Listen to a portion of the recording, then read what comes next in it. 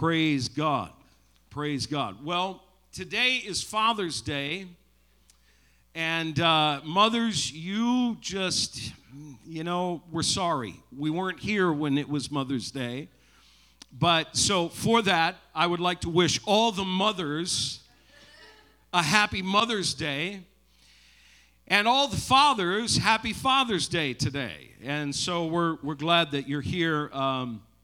I just over the last couple of days have been doing a lot of digging into some of my father. I've been thinking about my father a lot.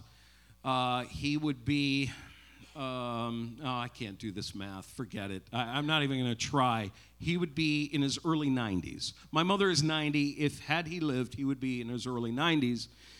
And so that having been said, I ask you to continue to pray. Pray for those who don't know. Pray for my mother and for my uncle in Virginia and their children. My wife's younger sister, the closest. My mother is my did I just say my wife? Oh, good grief. I've got you in my mind, see? That's so sweet. So my mother's younger sister, my mother is the oldest, and then there is my Aunt Carmen. My Aunt Carmen passed away last Sunday morning. And so my Uncle Malcolm will be 90 later this year. And my cousin Valerie posted such a beautiful photo of him earlier in the week as my Aunt Carmen was in hospice. And my Uncle Malcolm would go in and check on her, and then she took a photo of him just reading his little Bible. After he'd come out, she said he'd go into the room, come back out, sit down, read his Bible, and there was a photo of the two of them in that Bible as the bookmarker for him. He was a man of faith. He always has been. And my Aunt Carmen, thank God she knows the Lord, knew the Lord. So we're grateful for that. But my mind is very much on my family, and of course, when I heard Brother Williams having to go through a time of grieving now and this difficult situation, there is life and there is death, and God is in control of all of it, and we trust in the Lord. On the other side, the flip side, the life side, Bobby and Nancy are grandparents yet again. This past week, we have always called him Little Bobby. I think he's taller than you, isn't he, Bobby? Right? And his wife Alex had their baby, and so C-section. Oh my goodness! On the 17th. All right, so that's that. You got the details right there, and. Alex, poor thing, she went through a really, really rough pregnancy, so I am sure there's a bit of relief at this point. And so they are grandparents. We have life and we have death, but God is over all. Amen? And going back to this thought of my having gone, just thinking about my dad, I began to think about him a great deal. And I have two, and of course, three brothers who are all pastors. We descended upon his library like vultures when he passed away a number of years ago. My dad was a pastor. From the time he got out of Bible college, he went back and became the pastor of his home church in Knoxford, New Brunswick, Canada. He was a Canadian, became a U.S. citizen somewhere down the line after that. But he became the pastor of this church in Knoxford, New Brunswick. And I was going through his sermons, and they are very difficult to read. His penmanship was not the best. In fact, I noticed on a couple of occasions, of course, back then, people hand wrote everything. It was, on a couple of occasions, I noticed there was a difference. There was incredibly legible penmanship on a few sermons. I think he handed it to my mother and said, "Will you please write this out?" And so it's this beautiful, my mother still has to this day, beautiful cursive handwriting. And he wrote this out. Today, I am going to preach a message that was his. Not the whole sermon. He didn't write out his sermons by any stretch. He wrote outlines. So I'm going to use his outline today. Pastors do that, by the way. They use other people's outlines oftentimes. The thoughts will be as the Lord gives them to me or has given them to me today. But the text and some of the scriptures, and basically it's a 2-point outline today, so you can rejoice. It's a 2-pointer. But my dad preached this message first. If I am not mistaken, he preached this in his home church shortly before taking on the church that he then pastored for many years, the one that I grew up in. He preached this in 1955. And by the way, he used it a few times after that, just so you know. Every now and then pastors do that too, don't we, Brother Williams? So from time to time, we go back to a thought that we feel like the Lord is speaking to us, and God uses that. So I want to take you this morning, and the title of this message simply is, Have Faith in God. Have faith in God. This is more than a little chorus that we sing from time to time. You know that chorus. It is literally Scripture. And I want to read a few verses of Scripture in Mark chapter 11. Go to Mark chapter 11, and we'll read from verse 12 to verse 14, and then skip down, starting again at verse 20. And the Bible says this. Mark chapter 11, verse 12, the Bible says, "The next day, as they were leaving Bethany, Jesus was hungry. Seeing in the distance a fig tree in leaf, he went to find out if it had any fruit. When he reached it, he found nothing but leaves, because it was not the season for figs. Then he said to the tree, 'May no one ever eat fruit from you again.' And his disciples heard him say it." Now let's jump down to verse 20.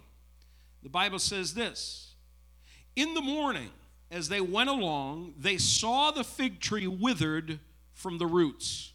Peter remembered and said to Jesus, 'Rabbi, look, the fig tree you cursed has withered.' 'Have faith in God,' Jesus answered.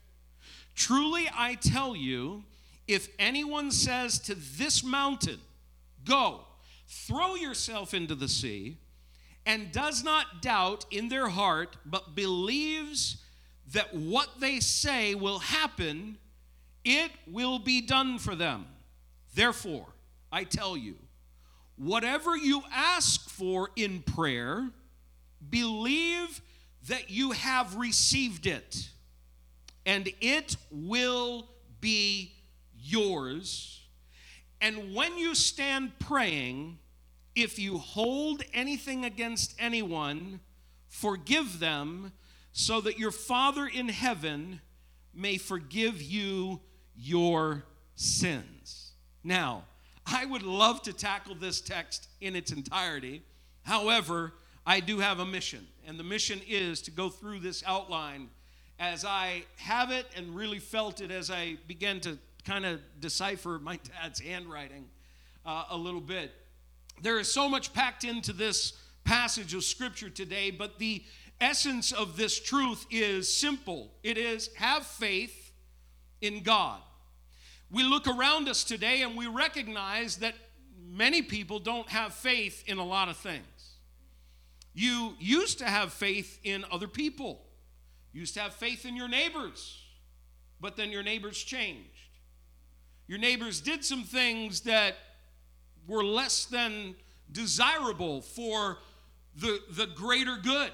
And maybe now you don't trust the neighbors. You might not, in fact, trust, I know it sounds like the movie Yentl, right? I trust God, but not the neighbors. I will tell you that from time to time, we look around us in our world and we look around in our city and we realize there are certain places that when you go there, you are in danger. This is not just our city, it's our major cities, it's many cities. You can travel to different places and realize in those places in the world, you will have a difficult time trusting others. I'm not here today to say that we need to have a renewed faith in humanity. Not at all. Sinful humans will do what sinful humans do. They will follow the dictates of their flesh. They will follow the dictates of the one who is in control of their life, and that is the devil. They will do what they are given to and how they have given their own lives to follow after whatever it is that they want to do. But here today, I want to just tell you that if there is ever a time that you and I need to have our faith stirred in God, our faith, the faith that God desires us to have in Him, it is right now at this point in history. If there is anything that we've come to understand, is you just can't trust those who get a microphone in front of their mouths. What? No, I'm talking about media. I'm talking about politicians. I'm talking about all of these things. They will say one thing, do another. They will say something that is completely out of the ordinary. They will begin to just, change how things go and whatever it is they want you to believe, there it comes. I want to tell you today, God help me to deliver the word to you today. I don't want to give my opinion. I really don't. The last thing I want to do is for there to ever be a distrust in what is being presented from this pulpit. I want to tell you today that what is vital and what is most important for the church, it is this, that we advance in faith, that we progress in faith. I'm not talking about being a progressive Christian. No, those folks need some serious help. I'm talking about progressing and advancing in Christ Jesus and in the Word of God, and how vital it is for us to know the Word of God, to get it into our hearts, to get it into our minds, and make sure that we have faith in God. We are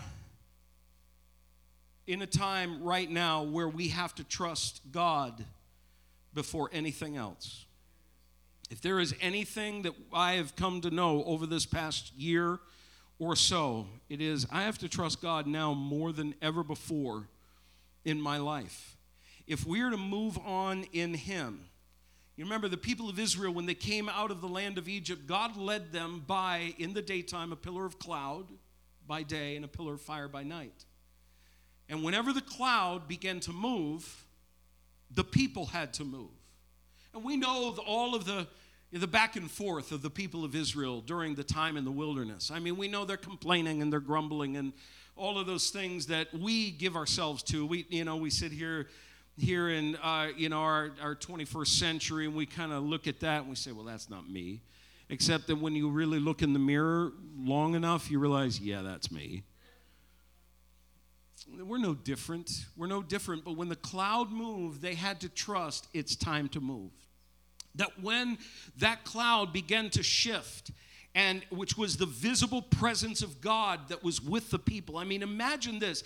They literally had a visible sign that God was with them. It was this perpetual cloud, a pillar of cloud. I don't know how big it was, don't know how far down it came. I have no idea. I just know that the Bible says there was a pillar of cloud by day and a fire by night. It helped them to have light at night. It helped them to know that God was with them. And at times, it actually became darkness to their enemies. Remember at the Red Sea, it became a wall of darkness to Pharaoh as he pursued after them. And he couldn't see them, and they couldn't see him. So this cloud, when it moved, they had to trust. It's time for us to move. James chapter 2, verse 14, talks a little bit about faith and the importance of having faith in action. The Bible says this: what good is it, my brothers and sisters, if someone claims to have deeds or have faith but has no deeds? Can such faith save them? Suppose a brother or sister without clothes and brother or sister is without daily clothes and food, or without daily food. If one of you says to them, go in peace, keep warm and well fed, but does nothing about their physical needs, what good is it? In the same way, faith by itself, if it is not accompanied by action, is dead. So I'm not just talking about faith where it is from the heart, I believe you, Lord. But the next question is, well, as James puts it, what are you doing about it?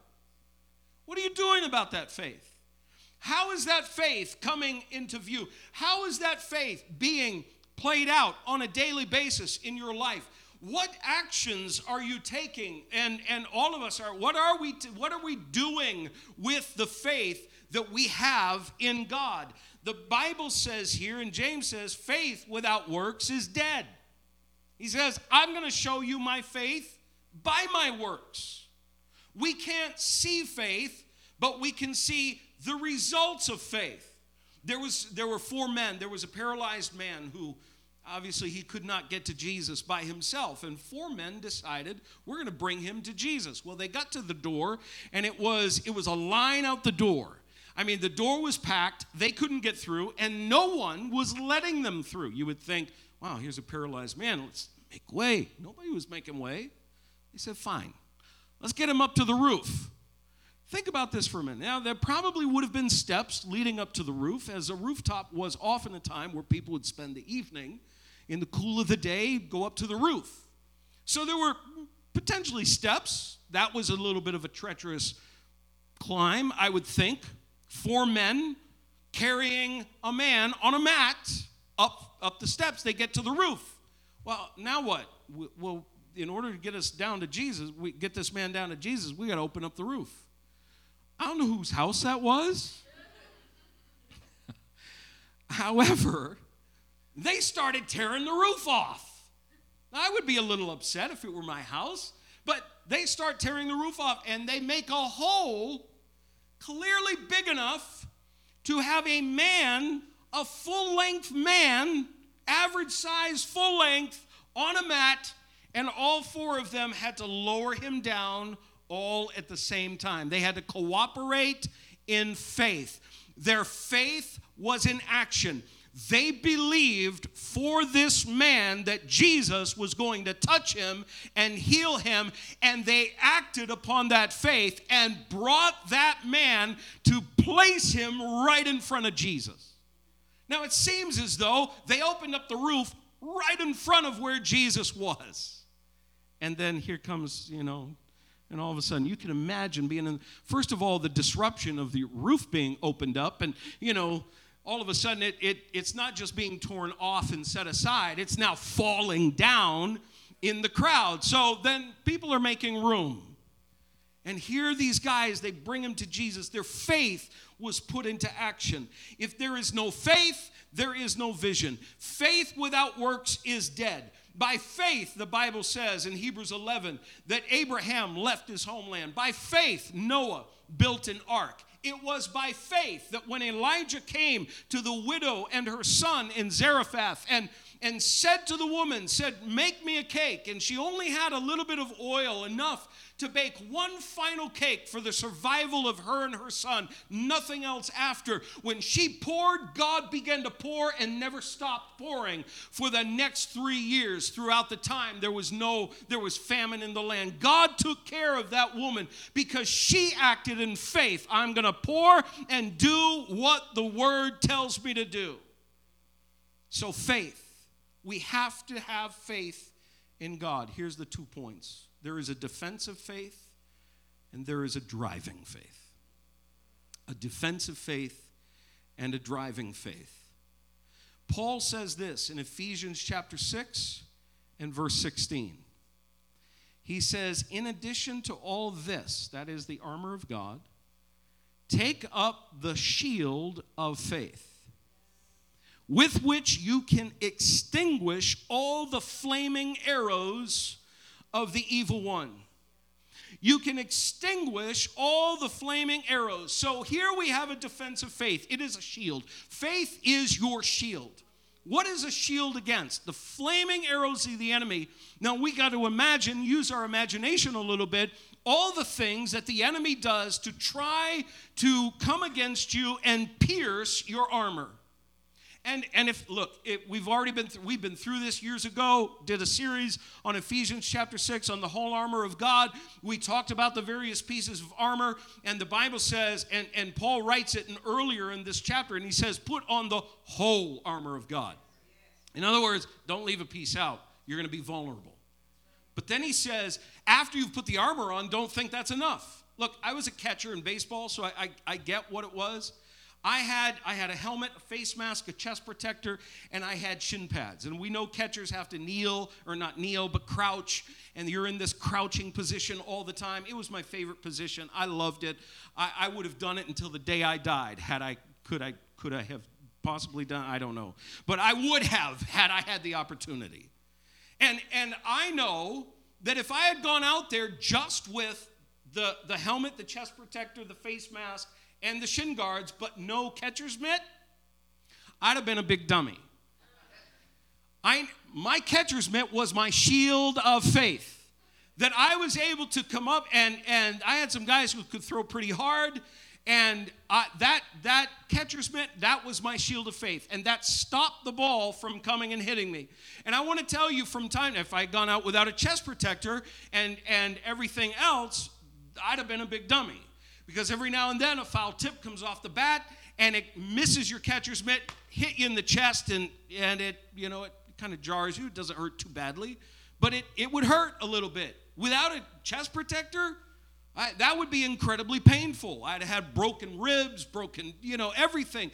So you need this shield of faith. The fiery darts of the enemy are what the enemy uses against you. It's those things, those thoughts that he wants to bring to your mind that says that God is not for you. Those thoughts that he says, you're not worthy enough. Those thoughts that say, do you really think God can forgive you of your past? And the enemy he is so good at throwing up our past in front of us like a fiery dart coming at us. The shield of faith says, no, God has done great things. He has forgiven me. He has blessed me. He has helped me. And that is under the blood.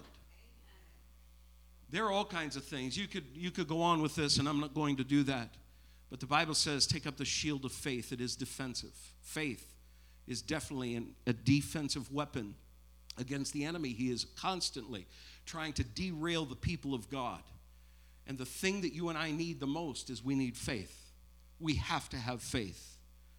The Bible indicates also that our victory is through faith. 1 John 5 and verse 4 says this.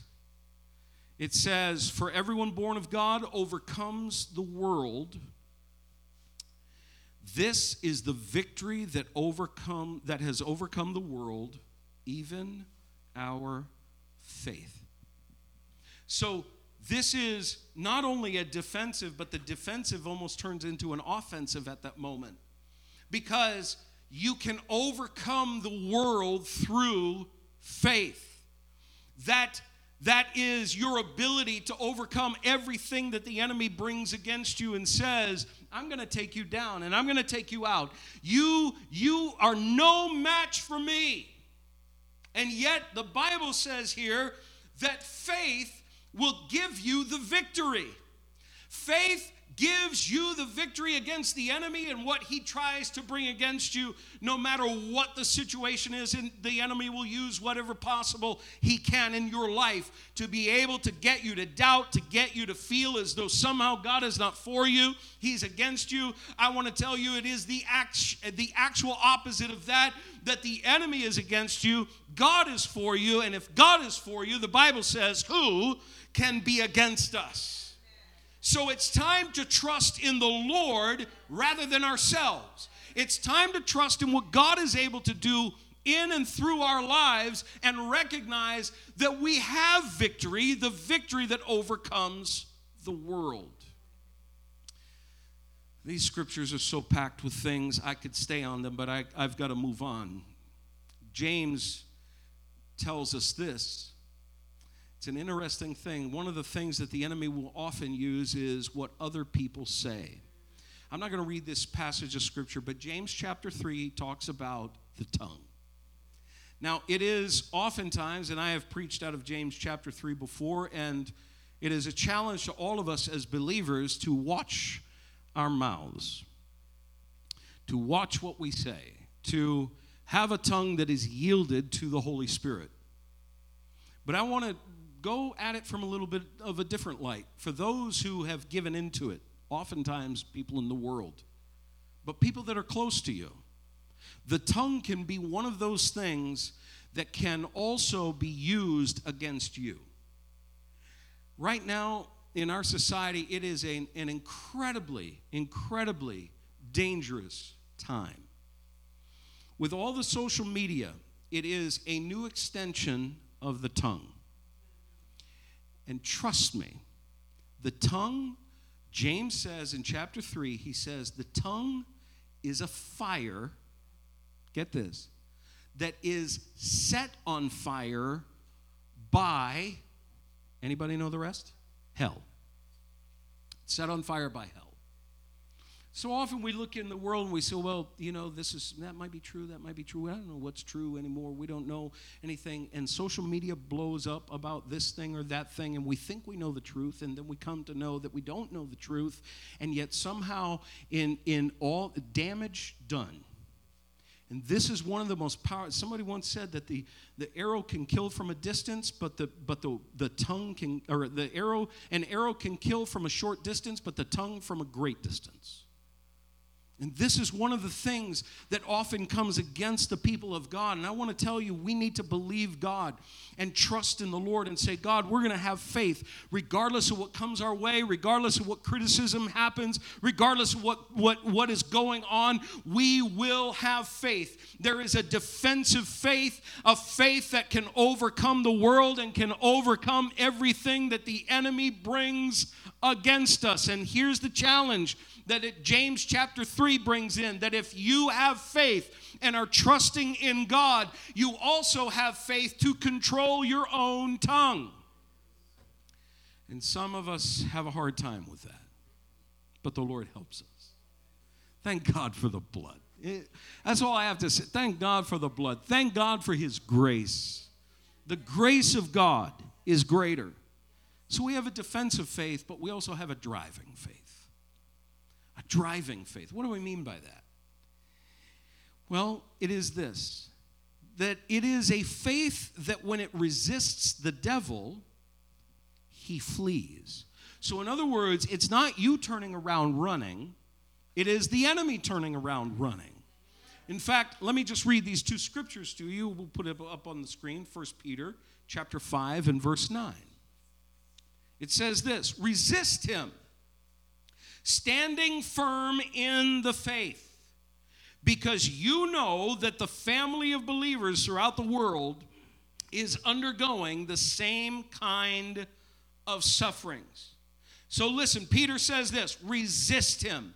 Prior to that in verse 8, well, I'll have it up on the screen, but prior to that in verse 8, the Bible indicates that the devil goes around as a roaring lion seeking whom he may devour. So Peter is writing this in the context of verse 8, which then he says, resist him. Don't be afraid of that joker. Don't be afraid of this guy who comes along and he roars really loudly. But in the end, when Jesus died on the cross, he yanked every one of that guy's teeth, and he can't do anything but gum you. No, that's not in Scripture, but you get the picture. The Bible says he disarmed him. He disarmed him. So if he goes about as a roaring lion, Peter says, as a roaring lion. Trust me, I've heard a lion's roar. Scary stuff. I've walked into the Lincoln Park Zoo from time to time when the lions were roaring, and you could hear it from all ends of that place. I mean, it's an incredibly scary kind of sound. And could you imagine knowing that there would be no barricades? Yeah, thank you. No, I leave it for somebody else with a high-powered rifle. Not me. I'm not interested. James chapter 4 and verse 7 says this. It says, submit yourselves then to God, resist the devil, and he will flee from you. So the idea of resistance is not just a defensive posture, it is an offensive posture. It is, no, I'm standing against you. It is as David did in front of Goliath. where the Bible says that when he went down to meet Goliath, the Bible says in 1 Samuel 17 that he ran toward the giant. He was going to resist him by running toward him. And he got close enough to him. He let that sling go. We know the end of the story. David did not back down. He didn't back up the hill. You know, they were on two hills. There was a valley down below, a brook that ran through. He didn't get out and pick up his rocks and then say, okay, I think from this distance I'm good. No, the Bible says he ran toward him. And he let that sling go. You and I need to run toward the enemy, resist the enemy. Has a vision. This driving faith has a vision that is willing to do something for the Lord, that says, God, use me. So oftentimes we're saying, God, bless me, but we're not saying, God, use me. Why? We want God to bless us. Why? So we can just get fat? So we can spiritually just gorge ourselves on all the blessings? No, he wants to use you. He wants to use you for his glory. He wants to use you for his power. He wants to use you for his kingdom. And as we have this driving faith, listen, I got to tell you, there's a driving faith that drove Paul and others throughout the world at that time to deliver the gospel. Paul went into cities where he went into Athens. They knew nothing of Jesus. They knew nothing of the God of the Israelites. Absolutely nothing. And yet Paul goes into the city and he sees an image and an idol. And it says, to the unknown God. He says, there's my end. Let me tell you about the unknown God. He says, let me tell you about who he is. And Paul delivers a message, and all of a sudden now a church is born in Athens, and a church is born in Corinth. All of these places where they knew nothing. They might have had some Jewish believers there, but in the end, there was, in many cases, going into parts of the world where they had never heard about Jesus. Why? Because there was a driving faith, a faith that says, I got to get up out of Israel, out of that place where I was, and I've got to go somewhere else and preach the gospel. It was a driving faith. It is a driving faith for you to deliver the word of the Lord to somebody in need, somebody who's desperate, somebody who is without hope. And so often we sit back and we say, well, that's somebody else's job. That's Pastor Lawrence. Let me call Pastor Lawrence. I'm sure he'd be happy to call this person I never have met, but you know. Oh, but maybe God wants to use you. Maybe God wants to somehow use you in that situation. Let that driving faith drive you to carry out what God wants you to do. It is a faith that caused Gideon to chase after a Midianite army with a mere 300 men. Think about this for a minute. The Bible says in Judges chapter 6, it tells us that at that time when the Midianites came in, they came in with so many of their armies and camels and whatever they had to carry themselves on, that it says they were just as the sands of the sea. The Bible doesn't even bother to give them a number. No counting. It was just, there's so many, they're like the sands of the sea. And Gideon is chasing them out of town in faith with a mere 300 men. I want to tell you that driving faith will cause you to do things that the enemy is not ready for, that the enemy is not aware that could possibly be done. God has something good in store for his people, and he desires us to be used for his glory and for his kingdom. Not only this, and I close with this. We'll turn to this passage, go to Mark chapter 5, in fact. But a driving faith caused a weakened, frail, sickly woman to push through the crowd, to touch just the hem of his garment. The Bible says this, and a woman was there who had been subject to bleeding for 12 years. She had suffered a great deal under the care of many doctors and had spent all she had, yet instead of getting better, she grew worse. When she heard about Jesus, she came up behind him in the crowd and touched his cloak because she thought, nobody told her this, she thought, this is her faith, if I just touch his clothes, I will be healed. Immediately, her bleeding stopped, and she felt in her body that she was freed from her suffering. Think about that for a minute. The Bible says she was destitute because she had no money. She spent everything that she had on a doctor who could not make her well. She had nothing. The only thing that she had was a faith that drove her.